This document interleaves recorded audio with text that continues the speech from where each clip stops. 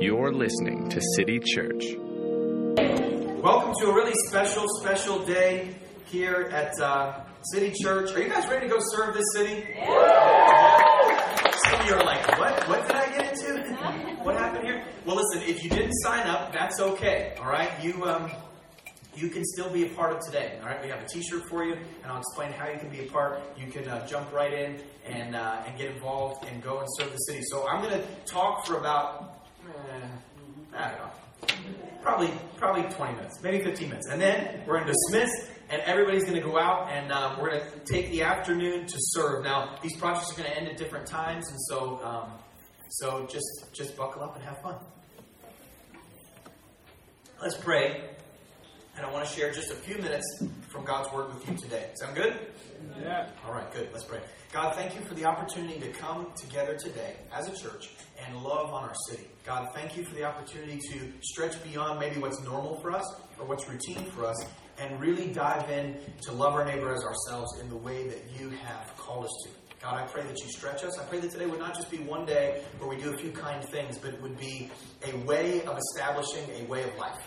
In Jesus' name. Amen. I mean, I've shared this story before here at City Church. I felt compelled to share it again. So if you've heard it, it's a good story, and you'll enjoy it a second time. So years and years ago, I was on a ministry trip traveling in Europe, and I was in Amsterdam, had an opportunity to preach there, do some ministry there. At the end of the time that I had preached there, a girl walked up to me, a young girl. I was probably 23 at the time. This young girl was probably about 19 or 20. And she walked up to me. She said, you know, some of the things you said were really interesting. And I started talking to her about Jesus and realized right away that this young lady had never heard about Jesus. And so she was from Slovenia. Her name was Anna. And as I began to share with Anna more and more about Christ, I realized that she was hungry for God, but really had no grid at all for what it meant to follow Jesus. And so as the conversation went on, is Lindsay here today? Okay. Lindsay is one of the members of our church as well. Lindsay Maddie, at the time she was not yet married, was with us on this ministry trip. And so she joined the conversation. The three of us began to talk about what we were doing, who we were, who Jesus was, all these different things. And as the conversation went on and on, Anna asked us, well, where are you going to be going tomorrow? And we said, well, actually, for tomorrow we leave at 9 a.m., get on a train for Germany. And she says, oh, really? That's interesting. And then Lindsay, who was on our team, on our ministry team, says, yeah, why don't you come with us to Germany? Now, Lindsay didn't have to organize the travel. She didn't have to organize the seating. She didn't have to organize the meals. She didn't have to organize the planning. She just thought it'd be a good idea to add this other Slovenian girl. And so I'm panicking inwardly. I'm thinking to myself, and I found myself in that moment looking at her and going, yeah, why don't you come with us? Sounds great. Awesome. Great. And so the next morning, Anna says, I don't know. Let me think about it. If I want to come at 9, I'll be there at the train station at 9. So the next morning we get there at 9. That night we spent time just praying for Anna that Jesus would touch her life and that God would open up her eyes to the truth of God's love for her. And so time goes by. The next morning we get to the train station at 9 o'clock. And to be honest, I was relieved that Anna was not there. She was not there. It was like, all right, well, we did the kind Jesus thing, and she didn't show up, and it's sort of better for everybody. So, and so I'm just getting on the train, and as we're getting on this train, this Slovenian girl comes running on up, and she says, I'm here, wait for me. And she gets on the train, she's like, sorry, I'm late. And we're like, oh, no, it's good. It's great. Come on. And so she jumps on the train. And for the next 4 days, this girl, who we had never met, joins our team of about 15 or 16 missionaries, joins our team on everything. So she shows up at our host home. We have nowhere for her to stay. We have to figure that out. Then she shows up at these pastors' meetings. We're doing all these, official Christian things. You know what I mean? We're like walking and prayer walking. And Anna's like, hi, I heard about Jesus 3 days ago. I guess we're going to prayer walk. And so she's walking around with us. And over the course of these 3 days, little by little, we had opportunity to share Jesus with her. I think by day 4, one of the ladies on our ministry team starts saying, Anna, you need to turn your life over to Christ. Christ is the one who created you. He's the one who made you. His purpose for you is the greatest purpose in the world. And began to explain the fact that Christ died on the cross for her sins, that Jesus had taken her place, that he had given her a relationship with God through the cross. And so little by little, Anna began to open up to this idea. And as she was talking with one of the other teammates, some of us began to pray in the downstairs of this house. And as we're praying, we're crying out to God. We had a new guy on our team. He had never been with us. His name's Mike, still a good friend. was with us, and he was sort of newer to Christ and newer to faith. And so we're praying that God would open up Anna's eyes and that she would give her life to Christ. And as we're downstairs praying, upstairs Anna is giving her life to Jesus. And so some of the ministry team comes running down and they say, you guys are never going to believe this. Anna just turned her life over to Christ. And she's weeping. She's confessing sin. She's giving her life to Christ. She's experiencing grace. And we watched an absolute amazing encounter with God occur between this girl and her God. And it was amazing to watch and amazing to see. Now, it was 21 days long. We did some huge events, some big concerts. We did a whole bunch of stuff as a ministry team. But then at the end of it all, we gathered together, and that little core group of 15 that went on the road talked through, hey, what was the most significant thing in your experience over the last 21 days as we traveled? And literally every single person around the circle said, you know, I think investing in Anna and having her come with us was the most significant thing we did. And something inside of me shifted. Something inside of me shifted in that experience. And the priorities of ministry changed for me. You know what the number one killer of compassion is? Number one killer of compassion. My view is that the number one killer of compassion is busyness. As somebody's phone goes off. That was amazing. Busyness is busyness. Busyness is the number one. We're too busy to be compassionate. We are too consumed with all of the specifics of our life to be compassionate for the life of someone else. And so I've got to go somewhere. I've got to be somewhere. I've got to do something. I've got all these other things to do. Does anyone else in the room drive a minivan other than me? Because this has to do with compassion. Come on, have compassion on me. Nope. Wow. Holy moly. Okay, two of us, and I'm not sure about those two. Okay, so pretty much it's me. Just so you know, I have a minivan. It's really my wife's. I don't really drive it, but occasionally I do drive it, and you know, that thing is like a global command center. Like you could lose a kid in that thing. I mean, it's just amazing. It's huge. And the other day it was so funky because we have 3 boys, and you know, minivans get funky. I mean, there's like things growing. There's like photosynthesis happening in the minivan, you know, and it's funky in there. And so I decided I'm going to take 12 to 16 hours to clean this thing. And so I get over to my father-in-law's house and I start cleaning this minivan, and I'm finding amazing things. I mean, we found probably like an entire pirate ship worth of Legos. You know, I mean, we found an entire box full of pretzels. I mean, it was amazing the stuff that was tucked in between the seats and all in the corners and everything else. And I cleaned this thing out, and now I've got these big bags full of stuff that some of it we're throwing out, some of it we're keeping. And I was just blown away at how much stuff can get hidden in the little folds of the seats and the cushions and the floor and all through the minivan. It's amazing how these little things just get stuck in there. And as I was cleaning my minivan, I was thinking about Jesus because I'm incredibly spiritual and I was actually thinking about it later, but you know what I've realized is that most miracles are hidden in the folds of a normal day. You're just kind of cranking along, just kind of doing your thing, just kind of doing your routine. And then if you're paying attention, if you're aware, if you're attentive, you will discover that there is an opportunity for a miracle. So for the next 5 or 7 minutes, I want to encourage you to be ready. Turn to somebody and tell them, be ready. Come on, tell them, be ready. Be ready. Be ready. Turn to somebody else, tell them, be ready. Be ready. Be ready. Be ready. See, my experience with Anna would have never happened if we were not ready.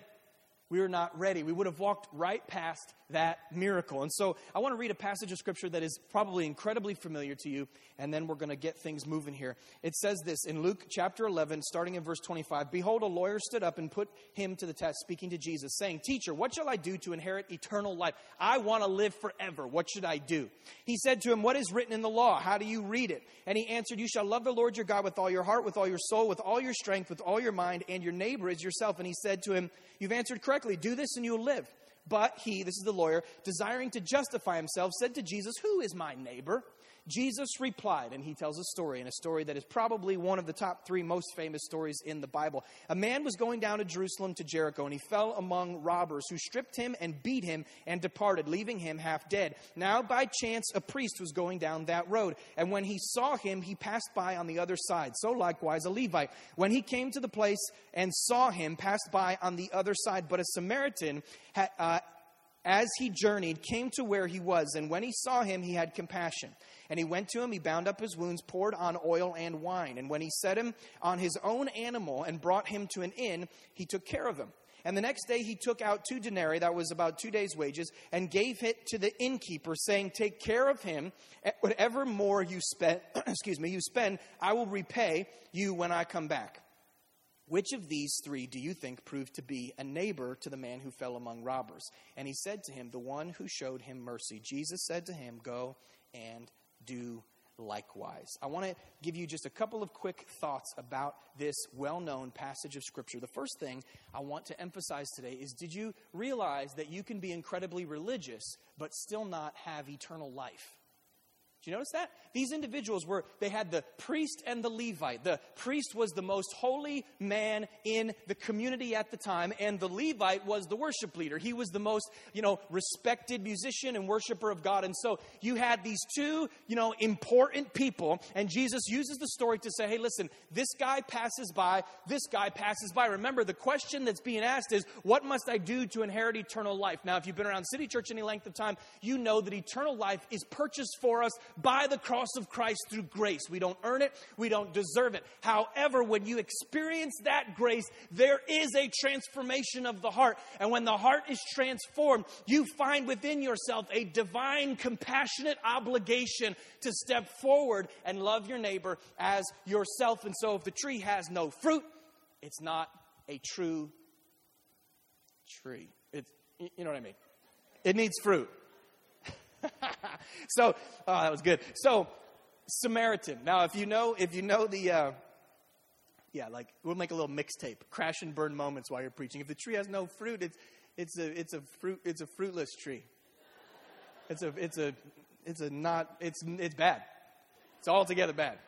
All right. So the Samaritans, that if you know much about Bible history, you know the Samaritans in that day were hated by the Jews, okay? There was a real racial tension between the Jews and the Samaritans. They were hated. And so Jesus, of course, in this story, uses the guy that they would think would be least likely to stop and show compassion. And he is the one that actually represents the honorable lover of God, right? And so this word compassion, it's an interesting word in the original Greek. It's this word that is literally translated bowels. Bowels. It's this inner thing. So I have compassion. It means I have this inner thing happening. Now, you picture this. You see the Samaritan going down the road. He sees this guy. He's all beat up. He knows he's a Jew. He's all broken. And where was the Samaritan going? Doesn't tell us that. Doesn't tell us if he was going to visit family. Maybe his daughter was about to have a baby. Maybe he was on his way to a wedding. Maybe his oldest son was about to get married. Maybe he had tickets to the playoffs. Whatever it was, the donkey, racing playoffs or whatever it was in that day. Whatever it was that he was doing, I'm sure he had an agenda. He wasn't just, hey, let me get mosey down to Jericho for fun, right? He was doing something. He was going somewhere, doing something. There's little phrases in here. It says he cleaned the wounds of the man that was hurt. It says he brought him to an inn. And then it says the next day. So he spent an entire day and now a night. The next day, and he says, now I'm going to come back. And when I come back, I'll pay the bill. So now I've got to spend my day, and then I've got to spend my night, and then I'm leaving the next day, but now I got to come back. First thing I want you to realize today is that compassion will usually take more time than you think. Compassion will usually take more time than you think. Today, going to serve at this, homeless shelter, going to serve at this neighborhood housing, going to serve at this police substation, it might take more time than you think. It usually does. Compassion usually takes more time than you think, so you got to be ready. Say, be ready. To resist the temptation to worship your schedule over your God. Because there are times where your schedule will tell you this is what you must do, and your God will tell you this is what you must do. And compassion says, I sacrifice my schedule for my God. I want to encourage you to do that today. You notice after he does all these things for him, in the midst of all these things, he's using his own supplies. He uses his own oil. He uses his own wine. He gives the guy 2 days' wages, which is probably a couple $100 in that day. And then he says, I'm going to repay even beyond anything else to spend. The second thing I want to emphasize today is that compassion will cost you more money than you think. Compassion will cost you more money than you think. It's amazing to me how many of us are compassionate until it's going to cost us money. And then we're like, I'll pray. I'll be the prayer. Let me be prayer. I'll do prayer. You do money. There's this interesting verse in Proverbs 19. I'm going to read it to you. It says that whoever is generous to the poor lends to the Lord, and he will repay him his deed. Hold on a second. Whoever is generous to the poor, look at it on the screen, lends to the Lord. Lends to the Lord, and he will repay him his deed. Whoever is generous to the poor, how can you lend to God? Does this not sound theologically blasphemous to you? You can't lend to God. Everything in the world belongs to God. You belong to God. Air belongs to God. Trees belong to God. Everything in the planet, everything beyond the planet belongs to God. Everything belongs to God. So how can anyone give something or lend something to someone who owns everything already? One of the great preachers of our time, John Piper, he said it like this about this passage. He said, if being kind to the poor is an act, listen, this is important, it will change your life. If being kind to the poor is an act of trusting God to take care of us, there is a sense in which God becomes a debtor. He is a debtor to his own glory. If I trust him and reckon his word and wisdom and love worthy to be counted on, then God is honor bound, glory bound to uphold the worth of his word and wisdom and love. Trust, check this out, is the one thing that can put God in debt. The reason trust can do this is that it is the one human attitude that looks away from our sufficiency to God's sufficiency. When God's sufficiency is at stake, he will prevail. So while we don't really lend God anything in being kind to the poor, we do put ourselves in a situation where God must bless us. That is, if we have done our kindness out of reliance on the mercy of God to take care of us. In other words, what he's trying to say is he's saying, listen, if you give today, out of not just your abundance, but even out of your lack, you're putting yourself in a position to say, you know what, God? You know what? Oh, that's for somebody today. You know what, God? I trust you that much. Hear me today. Some of us here are like, Justin, I don't want to go paint somebody's house. My own house is all jacked up. I don't want to go fix somebody's yard. My heart is a mess. I need somebody to pray for me. I need somebody to help me. I need somebody, to think about me. I need those things. Justin, I need myself to be the attention. And what I'm saying to you today is that if you would sacrifice for your neighbor, you're telling God deep in your actions that, God, I trust you with all of my issues to the extent that I will now serve someone else. Compassion will bring greater reward than you think. That's the third thing I want to mention. It'll bring greater reward than you think because God is faithful.